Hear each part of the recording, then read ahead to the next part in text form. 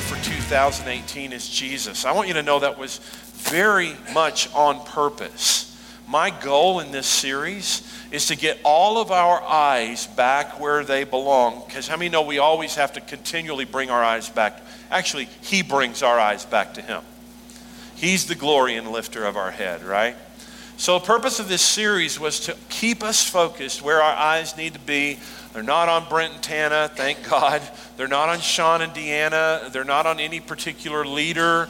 Our eyes are on Jesus. He is the word of the Lord for 2018. And so we're leaning into Him this morning. I'm encouraged, I'm excited to continue to share with you guys the next of the 7 I am statements that Jesus made in the book of John. Our last I am statement, we actually studied together on Easter Sunday when we talked about how Jesus said in John 11, I am the resurrection and the life, right? So Jesus said, I am the resurrection and the life in the context of raising Lazarus from the dead. He doesn't just bring people to life, He is life. How many know Jesus doesn't just heal people, He is healing. He doesn't just give grace, He is grace. He personifies those things. That's why we receive them, not just because He's in the mood to hand those things out. It's His nature. He's the resurrection and the life. When He says, I am, He's not just saying, I want to do these things for you. Absolutely, He's saying that. But He's saying, I want to be this in your life because this is who I am. So since John chapter 11, we've had the triumphal entry, we've had the Last Supper, and actually in the book of John, the Last Supper goes all the way from chapter 13 to chapter 17. That whole conversation all happens at the Last Supper. So when you're reading through next time the book of John, when you're reading through John chapter 13, 14, 15, 16, 17, hear that in one setting. Jesus is having a long conversation. I mean, these are the last words. He's about to go to the cross. So it is, Jesus isn't just, He's not like me. He's not just letting fly out of His mouth whatever comes out, and the next thing you know, you're eating a funeral, right? Jesus is actually very much purposeful. He's intentional about what He's sharing. And we're down to those last days now. We're down to those last moments when Jesus is speaking and sharing with His disciples. I want you to go to John chapter 14, understanding the context that we're at the Last Supper. He's washed His disciples' feet, including Judas, by the way. Hey, Judas was under Satan's influence the moment Jesus washed his feet. Isn't that powerful? Jesus didn't scowl or frown or get angry at him. Here is Satan personified in Judas, and Jesus kneels down and washes his feet. He washes all His disciples' feet, including Peter, who didn't want Him to wash his feet, right? Peter's always putting up he's directing Jesus constantly, right? They have the Last Supper together. They share the bread and the cup, just like we did for communion. Now he's speaking to them, He's sharing to them, He's talked to them about betrayal, that there are those that are going to betray Him. He's talked about Peter and how Peter's going to deny Him. Now, they've heard someone's going to betray them. In fact, they've heard many of them will turn their backs on Him. They have heard about Peter has specifically heard about his own denial. You're going to deny me, you're going to betray me. So how many of you think if you've just heard that from the one you've been following and the one you believed is going to establish the kingdom, and he just says to you, I want you to know there's someone here that's going to betray me. You guys are going to turn your back on me. Peter, you're going to deny me. That's the way this thing is going to go down. How many think you tend to feel like, man, I'm not feeling so good about your sermon today, Jesus? Would you feel that way? I wouldn't be alone, right? I'm not feeling this, Jesus. I thought we'd come together and you'd give us a good pep talk and we'd go out and give them heaven, right? But you're talking about betrayal and denial, and you're exposing our inner motives, and I don't feel so good right now. So John 14 comes on the back of that discussion. John chapter 14, verse 1. Do not let your heart be troubled. That's why he says that, because the context is these guys are starting to feel this. They don't get it. They don't understand when he starts talking about crucifixion. They're not understanding that. Maybe he's speaking in a parable. What's he talking about? But it doesn't feel like feel-good talk. He says, do not let your heart be troubled. Believe in God. Believe also in me.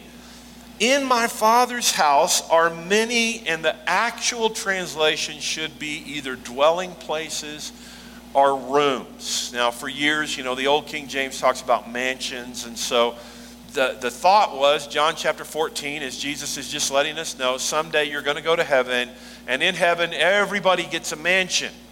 Now, I'm not saying that isn't going to happen. There have been people who have said that they've died and come back, and that they saw their mansion while they were in heaven. And I just think Jesus is good enough that in our misunderstanding of this passage, he's like, mansions? Okay, sounds like a good idea. Let's do it. I love you that much. But that's not what he meant in this passage. He wasn't talking about, don't be sad in this gloomy world because someday you're going to die and get to live in a mansion even though you live in a shack right now. That's not what this passage is about, all right? He's talking about going to the cross right now. Their hearts are troubled by everything that's been spoken, and he is not just wanting to talk to them about going to heaven. He wants to talk to them about his Papa. That's what John 14 is about. John 14 is about Jesus saying, I am actually about to make a connection that is going to blow your mind. He's prophesying their head off right now. All right. So he says, in my Father's house are many dwelling places. There's a place for you. If it were not so, I would have told you, for I go to prepare a place for you. Where? In Papa's house. If I go and prepare a place for you, I will come again and receive you to myself. This passage we have sometimes thought, I thought growing up, it was about his second coming. They don't know anything about his second coming. They don't know he's even going. They don't get that part yet.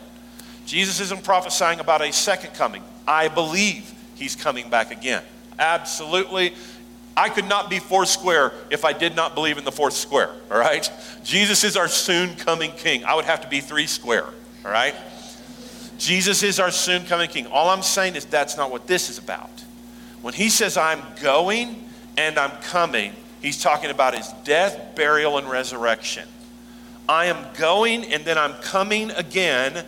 I'm going to prepare a place for you by going to the cross, by taking you with me to the cross, and the old you dying and the new you rising with me. I'm going to carry you with me then to a place that's prepared for you. I will come again and receive you, what? Not just to heaven.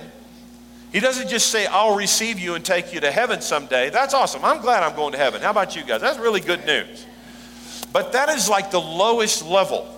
That's a great level, and I'm excited about it, but that's the lowest level of revelation that Jesus would want us to have about this. His idea wasn't just to get us into a mansion somewhere where we could have someone wait on us all day and eat pigs in a blanket. Because you eat pigs in a blanket when you're Jewish? I don't think so. Okay, I need a better metaphor for second service, right? It's not just so we can go get in a mansion and feel good and relax and go fishing every day and watch heaven flicks or whatever you get to do when you're in heaven, right? He says, I want you to know what I'm actually doing is I'm going and I'm preparing a place for you, and then I'm going to come back and receive you to what? Myself. David said, whom have I in heaven but you? He said, I receive you to myself, that where I am, there you may be also. And you know the way where I am going. Thomas says what we would have said if we had the guts. Lord, we don't even know where you're going. So how do we know the way? And then Jesus makes the sixth I am statement in our study. Jesus said to him, I am the way and the truth and the life, and no one comes to what? Oh, that's the big picture right there. That's the best news of all. Not just that we're going to go to heaven someday. That's awesome. But Jesus is saying, I'm talking about my relationship with the Father. I'm bringing you unto myself. I am the way to the Father. That's powerful. I'm the way, the truth, and the life. And no one even can come to the Father. That was a powerful statement. One time Jesus actually said, no one knows the Father. No one knows the Father. What about Moses? What What about David? What about all these great leaders right now?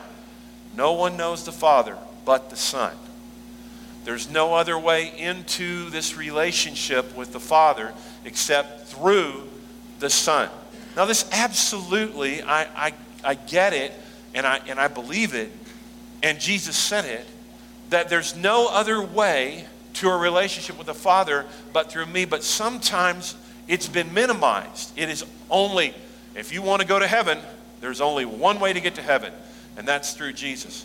That's true, but Jesus has so much more for people than just fire insurance for us. Than just fire insurance. Than just, you don't have to go to hell, you go to heaven, and that's the whole reason I came. That is not the whole reason he came, so we could live in a mansion somewhere. The reason he came is Papa said, I want them for myself and my family. They think they're so alienated and estranged from me that they could never have relationship with me. But I want them in my house. Jesus says, I'll go and I'll get them and I'll bring them into your house, Papa, so they can get in on my relationship with you. In your notes, Jesus is our way into his relationship with Papa. That's the good news. Jesus is our way into his relationship with his Papa. In your notes, the good news is not that we have a personal relationship with Papa, but that we've been brought into Jesus' relationship with Papa. That's good stuff right there. I know we've said that over and over, and I'll probably keep saying it over and over.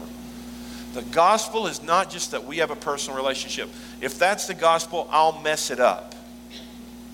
If my eyes are on how well I'm doing in my relationship with the Father, then my eyes are on me. How many of you do really well when your eyes are on you? Me neither. Huh? Every time I do it, and I still do it. Every time I do it, I get my eyes off of Jesus and get my eyes back on myself. Then I start this whole cycle of introspection and how well am I doing and am I measuring up? And then the Holy Spirit reminds me, no, Brent, get your eyes back on Jesus. He is the one who has brought you into not just your personal relationship with the Father, but his own relationship. Now, I don't know anybody that I've ever heard that explains this better. One of my favorite theologians that I love reading is C. Baxter Kruger. I love Baxter Kruger. And he's like he is a theologian. I mean, the guy's super brilliant, right? But it's like sitting down at Cracker Barrel when you talk to him, when you listen to him. Well, I actually almost had him here for men's retreat, guys. We'll keep trying, all right? But it's like listening to someone at Cracker Barrel from the South talking to you, telling you stories. When you listen to him talk and explain the depth of what God has brought to us in our relationship with Jesus.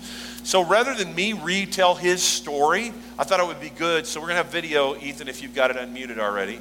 We're going to have Baxter Kruger tell us a story to help us understand how Jesus has brought us into his relationship with his Papa. Let's check this out. This is my all-time favorite true story happened with my son. So do we have anyone at the soundboard? His father with great delight. But anyway, he was 6 or 7 at the time, and I was sitting in the den at our house on Saturday afternoon, sorting through junk mail, getting ready to watch a football game. And around the corner, he peered around the corner, 6 or 7 years old, face paint, camouflage, plastic knives, guns, the whole 9 yards. And one of his buddies was with him. And the next thing I know, there's 2 camouflage blurs that just come flying through the air and hit me. And we start horsing around and laughing, and we ended up on the floor in a pile of laughter. And right in the middle of that, I felt the Lord saying, Baxter, pay attention. There's something huge happening here that's very important. And I'm just scratching my head thinking, my dad, his son, horsing around on the floor Saturday afternoon, it's got to be going on all over the planet. What's the big deal? And little by little, it began to dawn on me that I didn't even really know this other little boy.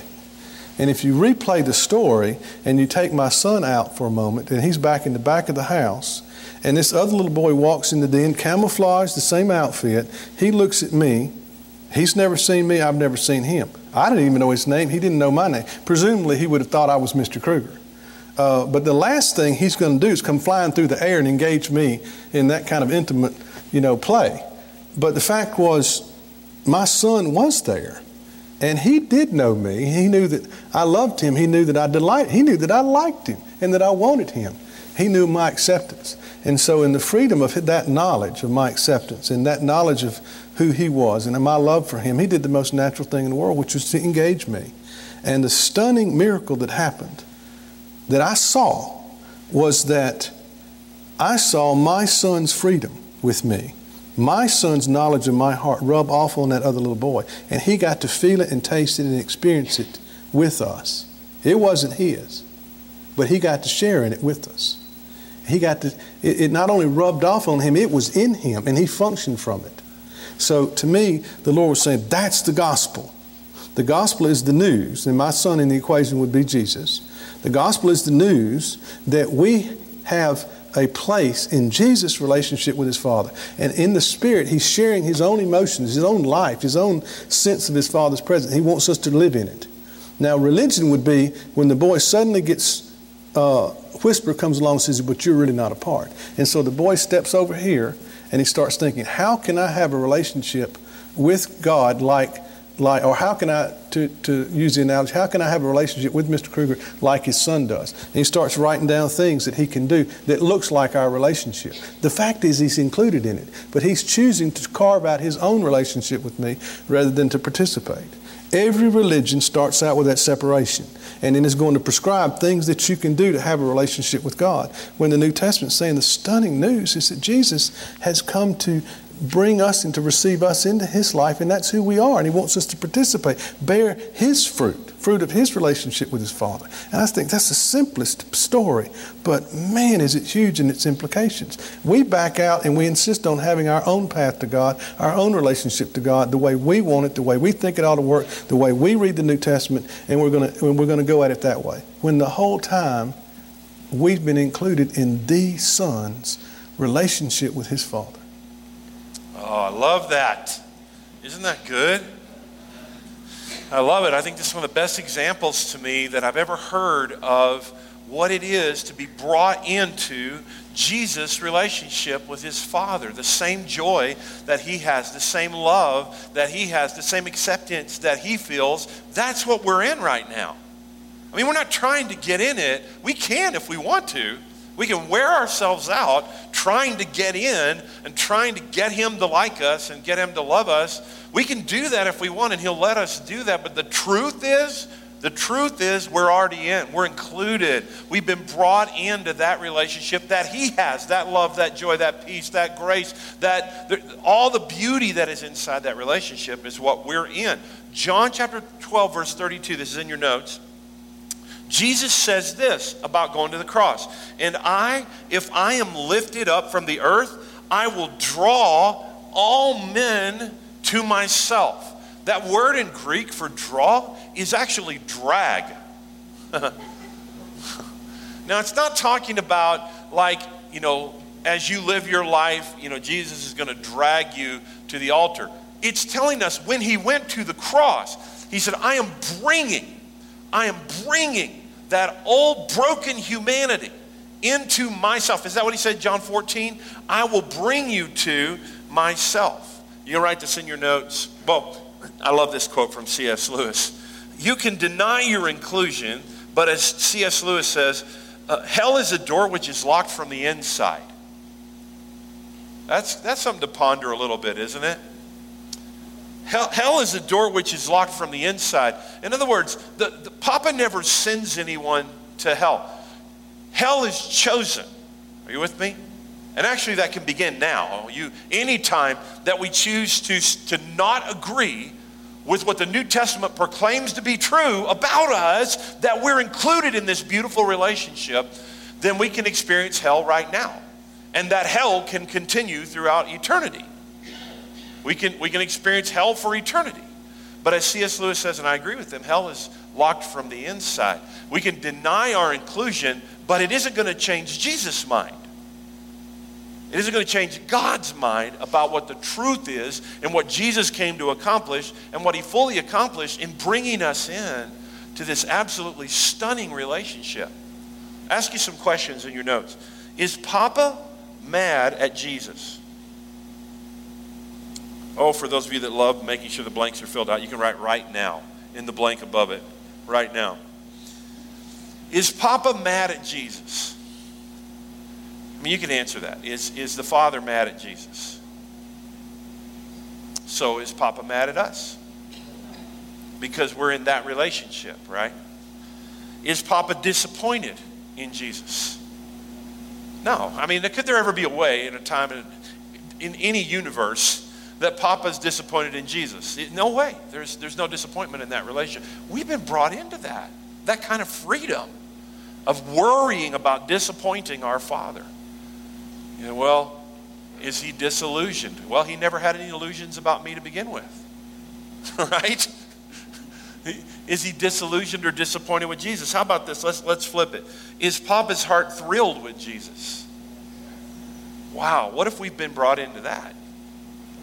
What if that's what we've been brought into? I mean, really, that we've been brought into the thrilled heart of our Papa over his Son, and that the stunning news of the New Testament is that joy to the world, the Lord has come, let heaven and earth rejoice, peace, goodwill to all men. What if that's the good news? What if that's the gospel? That Papa's heart is thrilled with Jesus, and Jesus brought us into that. Does Papa like Jesus? I like that question even more.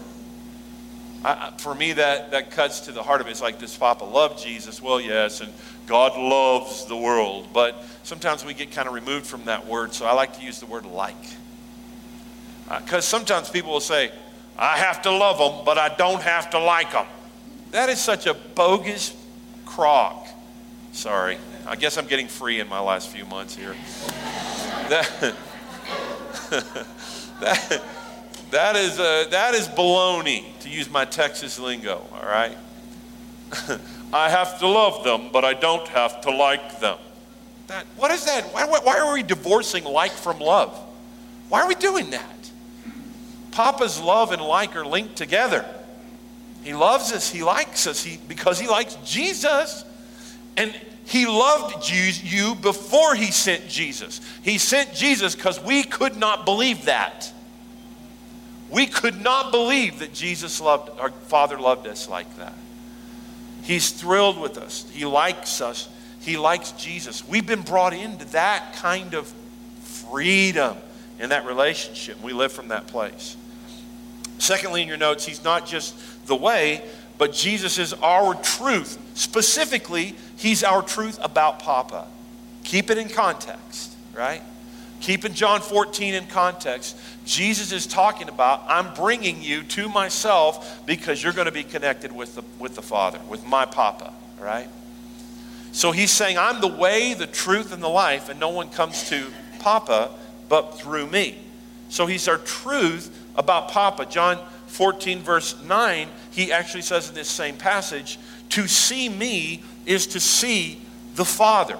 Hebrews 1:3 says, the Son is the dazzling radiance of God's splendor, the exact expression of Papa's true nature. When Hebrews use the word God here, is speaking about Papa. That the Son is the revelation of, the exact expression of the true nature. Jesus is the mirror image of Papa. As I heard one preacher say, God is like Jesus. God has always been like Jesus. We haven't always known this, but because of Jesus, now we do. Now we know, oh, this is what God's like. This is what Papa's like. I love what our Foursquare president, this is our current president of our denomination, made this statement the other day on social media. Jesus did not come to make God's love possible, but to make God's love visible. Oh, there's such goodness there and depth, isn't there? Say, well, this is just a simple message. It's a simple message that packs power, my friends. Sometimes the simplest stuff is the deepest stuff. Jesus did not come so that God would love us. He came to show us God does love us. God so loved the world that he gave his only begotten Son. God so liked us that he sent his Son. John 1:14 says, talking about Jesus, the one and only Son from the Father, full of grace and truth. So he's the way, the truth, and the life. In this same book, in John chapter 1, in the prologue, he's telling us about who the Son is. And he says, if you want to know who he is, one of the things I'll tell you about him is Jesus is full of grace and truth. We probably won't make it all the way through our notes, and I don't want to rush this part as we get ready to wrap up this morning. But Jesus, when we talk about him being truth, and when John 14 is talking about him being truth, and when John 1 is talking about him being full of truth, Jesus is not the balancing of grace and truth. I want you to hear that this morning. Jesus is not the balancing of grace and truth. Now, balance is not a bad word. It's a biblical word, and there are right uses for balance. Like, you want to have a good balance of work and leisure, right? You don't want to be all work, and you don't want to be all play. There are places that balance is good, and striking a balance in our life is a good thing. Saving money, hoarding money. We want to live a balanced life. We don't want to hoard money, but we do want to save money, right? So there's a learning this place called balance. But there's places that balance does not apply. If I go to my wife and I say, you know what? I want to live a balanced life of fidelity and infidelity.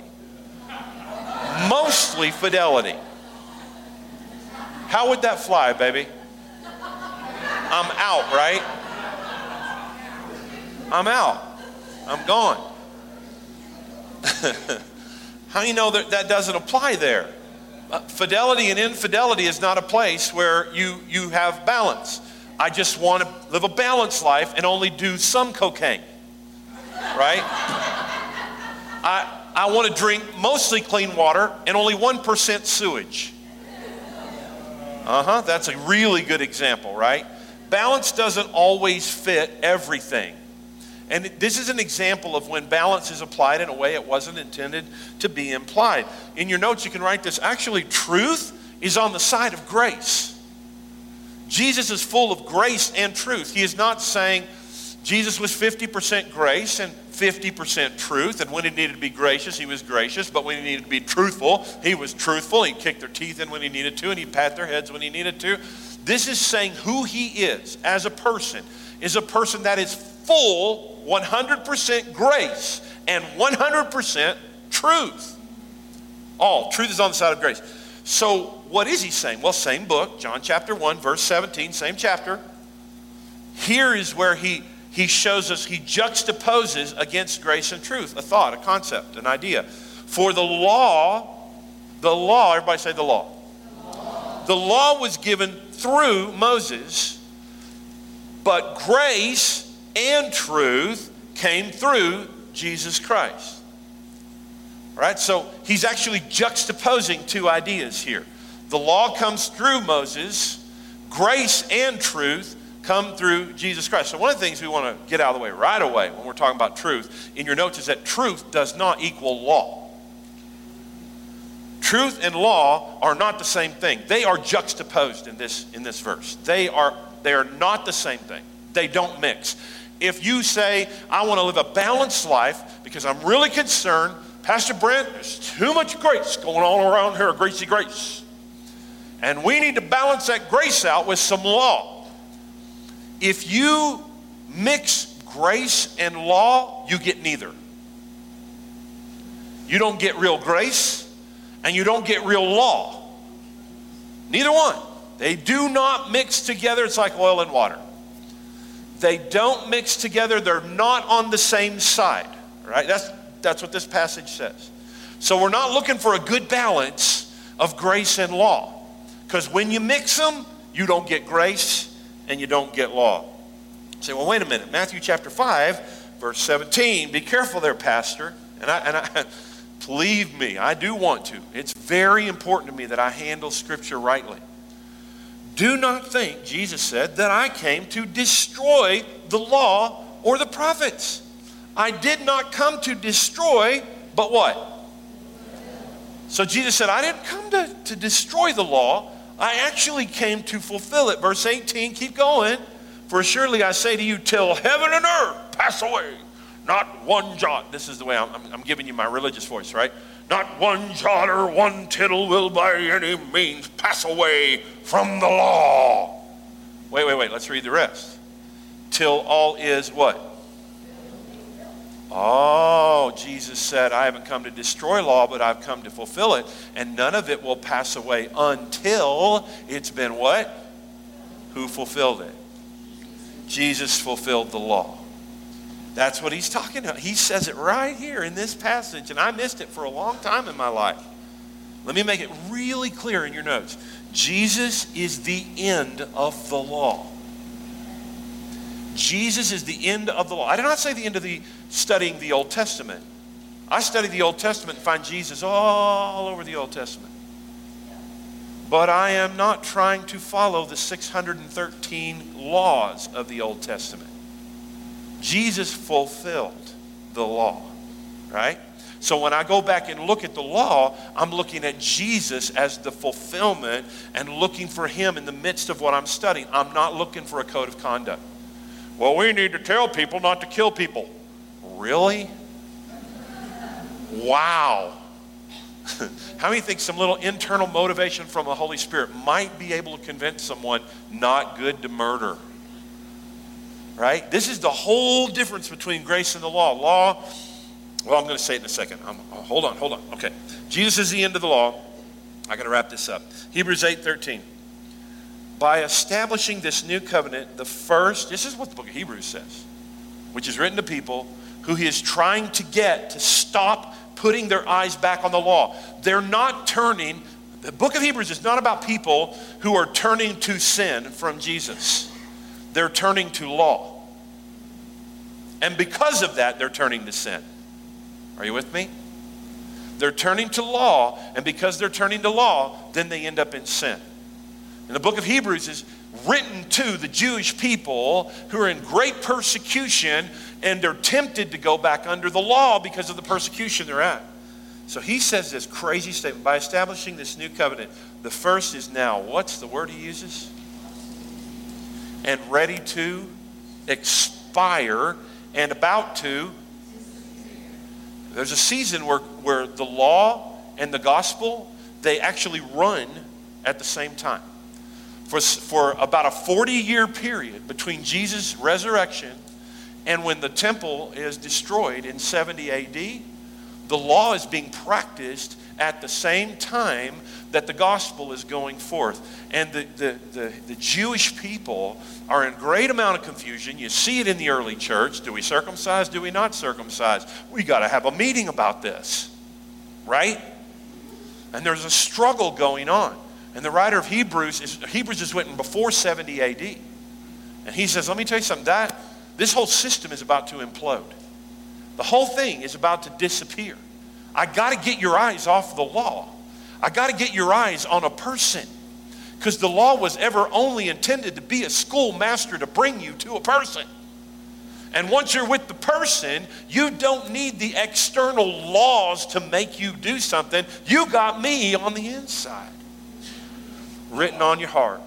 Romans 6:14, for sin shall not be master over you. That's right, Pastor. We got to be preaching more on sin. All right, I'm with you. Let's do it right now. Sin will not be master over you, for you are not under law, but under grace. Oh, thank you, Paul. Thank you, Jesus. Thank you, Jesus, for using Paul. Absolutely. I don't want that for you guys. I don't want it for me. Jesus doesn't want for us to be destroyed by sin. So he made a way called grace. Grace is the freedom from law. Because in your notes, law is external, but grace is internal. Law is external, but grace is internal. In fact, here's the way I say it in your notes, and we'll wrap it with this. Grace is the truth that sets us free from sin.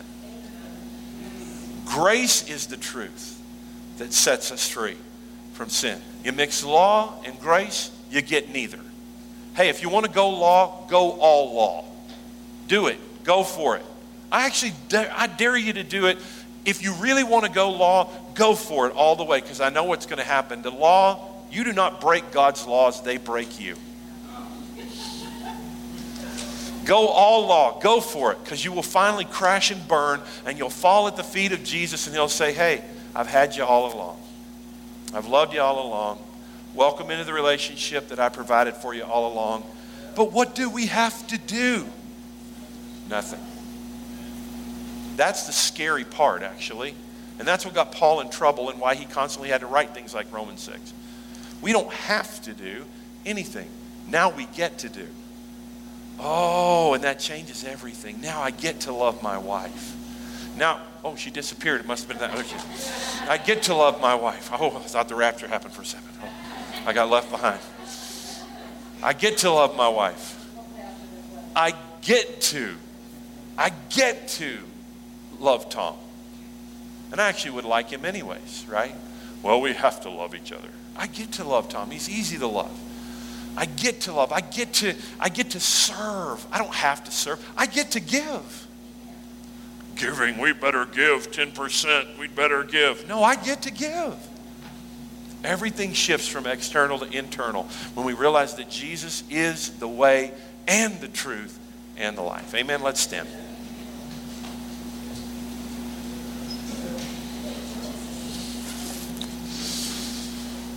Oh, that just feels good to talk about Jesus. You know what feels even better than talking about him? Talking with him. Talking with him. Dialoguing with him. Let's take a moment right now. First of all, you're here this morning, you've never said yes to the one who's already said yes. Like you told Paul, who was then Saul on the road to Damascus, why are you kicking against the goads? Why are you fighting against the truth? Why are you fighting against this relationship? Why are you fighting against what I've done? If you're here this morning and you've been fighting against, maybe running away from, raise your hand. Say, you know what? That's me. I want to surrender my life to Jesus today. This is a great day to do that. Great day to surrender your life to him. Anyone need to do that today? I don't want you to miss out on the opportunity. Oh, Jesus, we thank you. Oh, thank you, thank you, thank you, thank you, thank you, thank you. That's what I feel like after listening to the good news of the gospel, that you are the way into relationship with Papa. Let's take a moment and just wait. I want you to listen. I want you to ask Papa yourself, do you like me? I know you know in your head, but I want you to ask him, do you like me? And I just want you to listen for a second.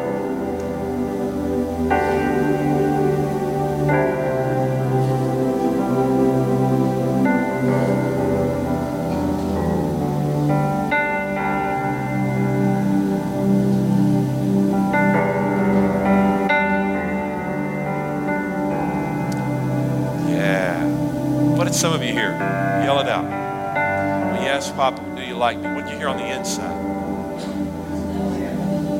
I love you more than you can measure. Someone heard yes. I think,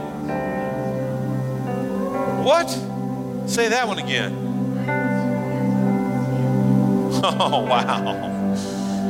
Wow. Now, would any of you have thought of that out of your brain? Come on. Anybody else? What'd you hear?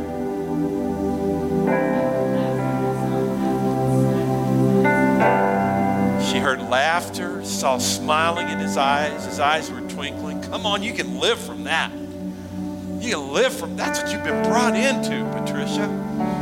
He looks at you like he looks at Jesus. Not hiding behind Jesus' back either. Anyone else? Oh, isn't that good? He likes you today, right now. Sometimes you will meet someone that will say to you, yes, but he won't leave you there. Oh, that's true. But sometimes he just wants to tell you, I like you right now. What's he saying now? Anybody else want to tell us what he said to you? good stuff, isn't it? That's what you've been brought into. That's what you and I have been brought into. That's a whole lot better than here's 14 steps on how you can go out and have a relationship with God like Jesus did. WWJD. We don't have to do that, right? He lives in us. He lives in us, and we live in him. Amen? So, Lord, all we can do this morning is just say thank you. Oh, there's so much freedom in you. Oh, so much freedom. Thank you for that freedom today. Thank you that you speak to us all this week. And thank you that we learn to live in that freedom. We learn to live in that freedom and manifest the life that you have for us to walk out and live our destinies that you have prepared in advance for us to live. In Jesus' name, amen. Yeah, come on, let's give him praise in this house this morning.